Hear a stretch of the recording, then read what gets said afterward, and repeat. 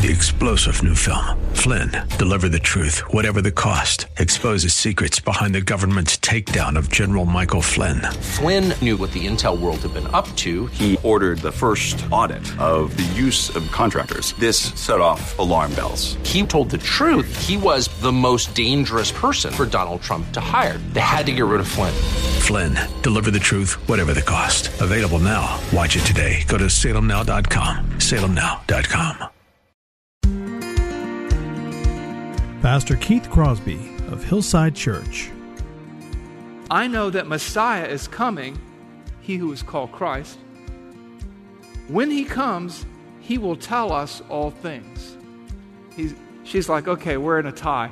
The tiebreaker is when the Messiah comes, and he's going to set this all straight. He'll tell us, and it won't be about you and me arguing. And in verse 26, Jesus said to her, I who speak to you am he. I can see the promised land, though there's pain within the plan. There is victory in the end. Your love is my battle cry, the anthem for all my life. Every giant will fall, the mountains will move, every chain of the past you've broken into. All the fear of the lies, we're singing the truth, that nothing is impossible with you.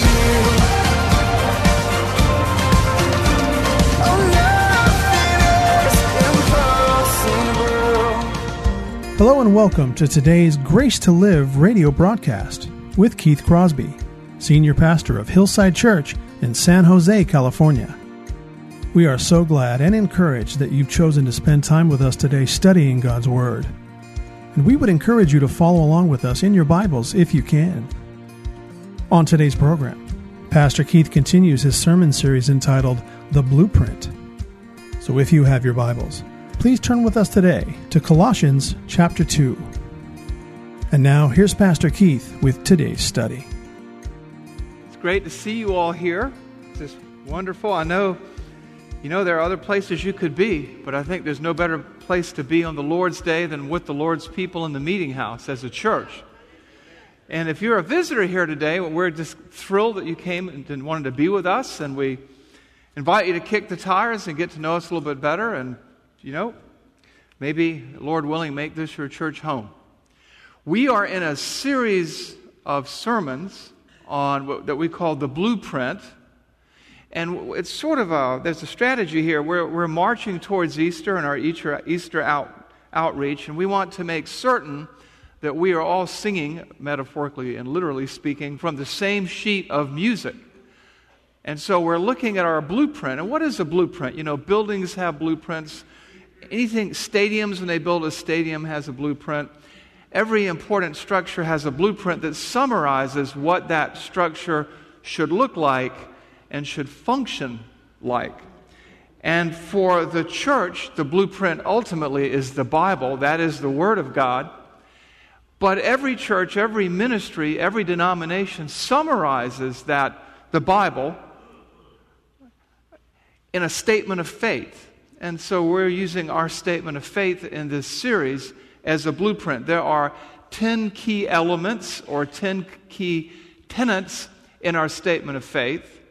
And so we're doing 10 sermons as we prepare for Easter to make sure that we understand the ministry and how this ministry will look and how we will minister and what we believe and what we will major on as a congregation by looking at this blueprint or our statement of faith. Like I said, ultimately, our ultimate blueprint is the Word of God. But we've summarized the key doctrines in our denomination, the EV Free Church, and in our church's statement of faith. Because doctrine determines how you think and how you live. Theology, how you think about God, is what transforms your living. What separates us from Islam or Mormonism or other groups is our theology, are the convictions that we hold about God that we distill and derive from the Bible. And it's those convictions after salvation that transform the way we live.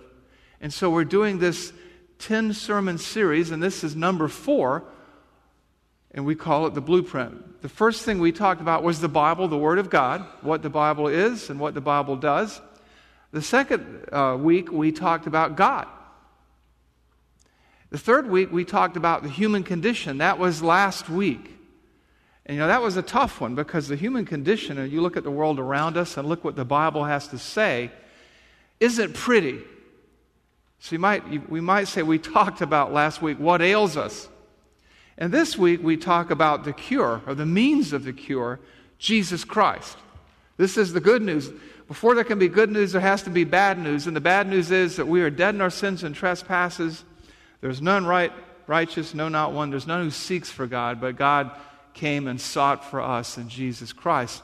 So last week was the malady, and this week is the cure, the means of the cure, our Lord and Savior, Jesus Christ. Now, when you talk about Jesus Christ today, there is a ton of confusion. You talk to 50 people about Jesus Christ, and you will get 50 opinions. And if you're not careful, it'll drive you a little bit more than crazy. In fact, to show you how confused the world can be, we're going to run a little video here that just shows you they talked to a handful of people on a college campus and one rock star, and you get all these opinions about Jesus. Who do you believe the person of Jesus Christ to be? That's a tough question. He's the main guy for Christianity, I guess. I think Jesus Christ was a magician. I mean, he studied in the Far East. Kind of like David Blaine, but he had way cooler tricks. I actually don't know yet. Me, he's a guy that I guess he started a thing with some people, and I guess it turned into something he didn't intend. I think it's a defining question for a Christian, is who was Christ, and I don't think you're let off easily by saying a great thinker or a great philosopher, or because actually he went round saying he was the Messiah. That's why he was crucified. He was crucified because he said he was the Son of God. So our goal today in understanding who Jesus is, or what Jesus is, and what Jesus did, is so that we can be unified in our approach to ministry, and so that we can take a clear gospel message to the San Jose community outside these walls, to Santa Clara County, and we can tell people what we know. And this will help us to preach the gospel day in and day out in our daily lives. It will help us to grasp the love of God. When you understand what Jesus is, who Jesus is, and what Jesus has done, you're able to get a better sense of the majesty and the magnitude of God's love. You're able to understand how great the salvation is and was that has been offered to you. And you also begin to realize how good and wonderful God is. And you begin to find expression for that new understanding, perhaps. Greater opportunities to express thanksgiving. It helps us to love God better, to love people better, to serve God better, and it helps us to serve in this church in a more impactful way. So today, as I said earlier, we're going to talk about Jesus Christ. You could call this message Jesus Christ Simply Stated. And what I want to do is to look to our statement of faith, which is part of our blueprint, and understand what this church says it believes about Jesus Christ. And it says this in our statement of faith. You can see it on our website. You can see it right here on the monitor. Jesus Christ, we believe that Jesus Christ is God incarnate, fully God and fully man. One person, two natures. Jesus, Israel's promised Messiah, was conceived through the Holy Spirit, born of the Virgin Mary. He lived a sinless life, was crucified under Pontius Pilate, and arose bodily from the dead, ascended into heaven, and sits at the right hand of God the Father as our high priest and advocate. It goes on to say that we believe that Jesus Christ, as our representative and substitute, shed his blood on the cross as the perfect, all-sufficient sacrifice for our sins. His atoning death and victorious resurrection constitute the only ground for our salvation. So today's message really comes down to understanding two sets of facts. What or who Jesus is, and what Jesus does or did. So we say we believe he is God incarnate. Does the Bible teach that God incarnate means God in bodily form? Does the Bible teach that Jesus was God? And does the Bible teach that Jesus was God in human form? It does. If you turn your Bibles to Colossians chapter 2, verses 8 through 10. This is a letter that Paul wrote, reminding the church at Colossae that they were to be a Jesus-first church, that Jesus was to be preeminent in their lives, that he was to be the center of their worship. And what does he say to them in Colossians 2, 8 through 10? He says, "See to it that no one takes you captive by philosophy or empty deceit, according to the human tradition, according to the elemental spirits of the world, and not according to Christ. For in him," now watch this, "for in him the whole fullness of deity dwells in bodily form. And you have been filled in him who is the head of all rule and authority." Think about what we just read. He warns us, be careful, see to it that nobody leads you astray. We don't care about human tradition. We don't care about human opinion. And then what does he say in verse 9? For in him, for in Jesus, the full deity, the whole fullness of deity in bodily form dwells. I want you to think about that. The totality of deity, the totality of Godhood is contained in bodily form in Jesus Christ. He is at once a human body, and he is at once totally, completely God. You think about that.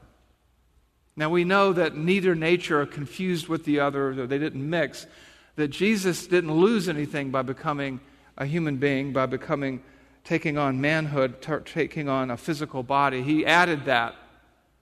But he is at once God and at once man. And it is him and him alone that can fill us, that can satisfy us, that can bring us into a right relationship with Jesus Christ, because he's God. Because he is who he is. Christ brings us to God because he is God, come to earth to make himself known to us in ways that we had not previously known. And that is an incredible thing. And it reminds us in verse 10 that he is the head of all rule and authority. He is God. He is the authority of our life. He is the ruler of our life. He is the king of the universe. You know, that tells us a number of things here. Number one, that we take our lead from Christ. It doesn't matter what man says. It doesn't matter what students on a college campus say. What matters is who Jesus is and what Jesus is and what he's done for us. There can only be one Savior. There can only be one satisfier of our souls. He is the captain of our ship. He is the Savior of our souls. He is God come to earth to seek and save that which was lost. Now, that's Colossians 2, 8 through 10. There are many, many other passages I could read. One you might want to write down for your later study and reflection is Philippians 2, 5 through 8. It's a great passage. It talks about how Jesus took the form of a man, laid aside the temporary exercise of some of the prerogatives of his godness, and went to the cross for us. But another passage that really helps us to see Jesus as God in bodily form, and I've probably quoted this passage to you 100 times since I've been here, is in John chapter 1, verses 1, 14, and 18. And eventually, when we preach through the Gospel of John after Easter, we will go through those whole 18 verses. But right now, we just want to summarize what it says here. So look at John chapter 1 in your Bibles, beginning in verse 1. In the beginning was the Word, that's Jesus, and the Word was with God, and look at that, and the Word was God.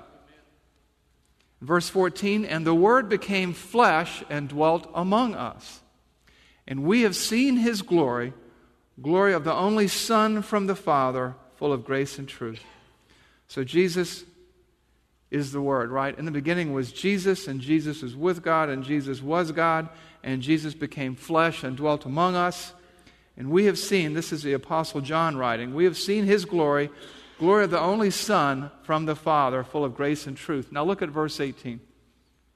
No one has ever seen God, the only God who is at the Father's side, he has made him known. This is the mystery of the Trinity, the mystery of the incarnation of God taking human form and coming to earth.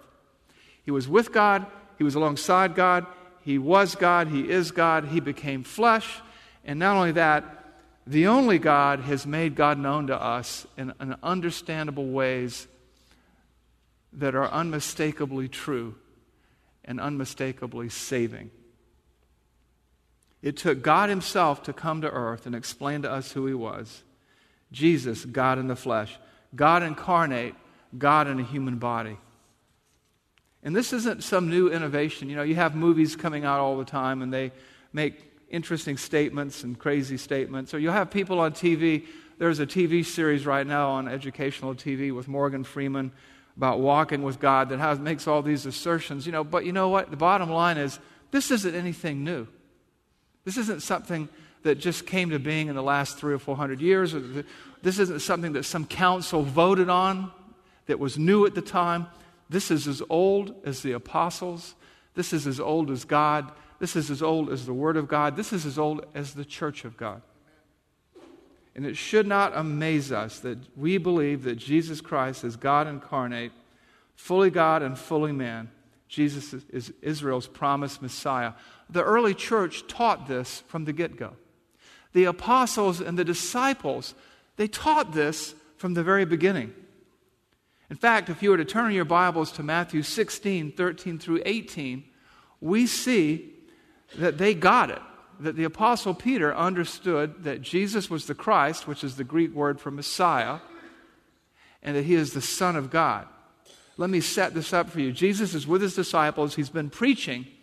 He rounds up his disciples after some preaching and teaching and everything, and he says to them, so who do people say that I am? And so we walk into this conversation right here.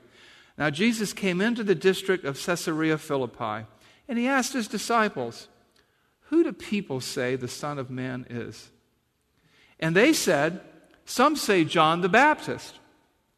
Others say Elijah. Others say Jeremiah or one of the prophets. Now watch this in verse 15. He said to them, Jesus said to them, but who do you say that I am? And Peter, in his bashful, normally, retiring way, steps out. In verse 16, and it says, Simon Peter replied, you are the Christ, the Son of the living God. You are the Christ. You are the Messiah, the anointed one, the Son of the living God. And Jesus immediately corrects him, right? Because people tell us Jesus never thought he was God. Jesus never thought he was the Messiah. Jesus never thought he was anything special. But is that what happens here? Look at verse 17. And Jesus answered him, blessed are you, Simon Bar-Jonah, Simon son of John. For flesh and blood has not revealed this to you, but my Father who is in heaven. Amen. And I tell you, you are Peter, and on this rock I will build my church, and the gates of hell shall not prevail against it. It is upon this statement of who I am, the Messiah, the Son of God, that the whole church will be built. I know some people play some games with the name Peter, Petra, Rock. It's not upon Peter that the church is built. It is upon the confession that Jesus is the Christ and the Son of God. And Jesus affirms this. Even doubting Thomas got it after the resurrection, right? In John 20, 25 through 29, we read this. So the other disciples told Thomas, we have seen the Lord. But he said to them, unless I see in his hands the mark of the nails, and place my finger into the mark of the nails, and my hand into his side, I will never believe. 8 days later, his disciples were inside again. Thomas was with them. Although the doors were locked, Jesus came and stood among them and said, peace be with you. Then he said to Thomas, can you imagine this? Then he said to Thomas, put your finger here and see my hands, and put out your hand and place it in my side. Do not disbelieve, but believe. What does Thomas say? Verse 28. Thomas answered him, my Lord and my God. Does Jesus rebuke him? Oh, no, I'm not God. No, what does he say? Then Jesus said to him, verse 29, Jesus said to him, have you believed because you have seen me? Watch this. Blessed are those who have not seen yet have believed, those who would put their faith and trust in Christ without ever seeing him. Thomas bows down and worships him and says, my Lord and my God. And Jesus says, blessed are those who will believe having not seen me. At no point does Jesus repudiate either of these men. He affirms what they've said. He affirms their statement. Jesus affirms these words and pronounces them as a blessing. Some people insist or will ask the question, but did Jesus really believe he was God? I mean, you Christians say that he's God. Your statement of faith that your church says he's God. You say the Bible says he's God. But where in the Bible does Jesus say he is God? This is why it's good to read the Bible, because time and time again, in word and in deed, Jesus indicates that he is God. I want you to think about this. Angels refused worship. In Revelation 22, 8 and 9, a man bows down to worship an angel, and the angel says, don't do that. Worship God. Godly men refused worship. When Peter appeared to Cornelius and it was going to bring the gospel to the first Gentiles, Cornelius bows down to worship Peter, and Peter says, don't do that. Get up. I'm a man just like you. Paul and Barnabas, bringing the gospel and working miracles among a group of people, tore their clothes in grief when the people started to worship them. And they were like, don't do this. Don't do this. And then the people got mad. But Jesus, time and time again, accepts worship. And Jesus, as we're told, was a good Jew. And a good Jew would not accept worship unless he was the good God of the universe. In John chapter 9, Jesus heals a man born blind. And the man worships him. And Jesus accepts worship. Jesus accepts worship. Jesus believed he was God. He accepted worship time and time again. There's no way that he didn't believe he was not God. And as far as him believing he was the Messiah and the Jewish thought in that day, it changed around the 11th century AD, but Jewish thought always was that the Messiah was supernatural and that he was somehow divine. Jesus believed that he was the Messiah. How do we know that? Because he said he was. Where did he say that? He said it in John chapter 4. John chapter 4 is the great story of the great account of Jesus meeting the Samaritan woman at the well. And they have this religious dialogue going back and forth. And Jesus tells her a whole lot of difficult things. And he says to her, you guys worship what you don't know, but salvation is from the Jews. You Samaritans don't know what you're talking about. And as they go back and forth, she finally is trying to punt and trying to get out of this conversation. And in John 4, 25 and 26, we read this. The woman said to him, I know that Messiah is coming, he who is called Christ. When he comes, he will tell us all things. She's like, okay, we're in a tie. The tiebreaker is when the Messiah comes, and he's going to set this all straight. He'll tell us, and it won't be about you and me arguing. And in verse 26, Jesus said to her, I who speak to you am he.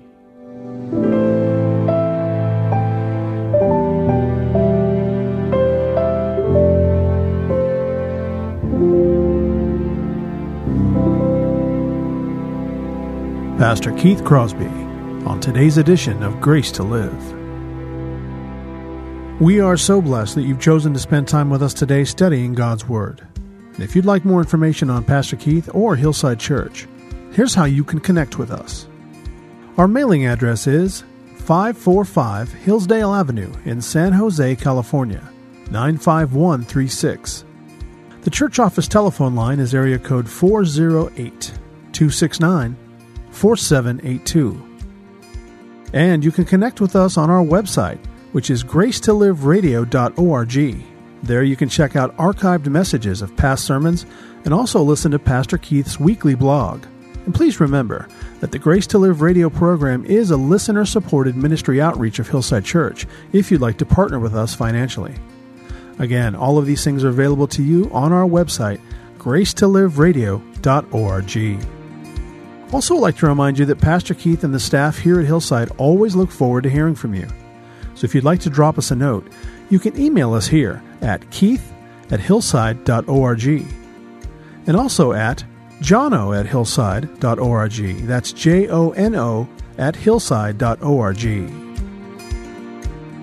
Well, we hope that you'll join us again next time for Grace to Live. But until then, I'm your host, Kevin Reeves, and on behalf of Pastor Keith and everyone here at Hillside Church, it is our prayer that the Lord will richly bless you. And thanks for listening. Every giant will fall, the mountains will move, every chain of the past you've broken into.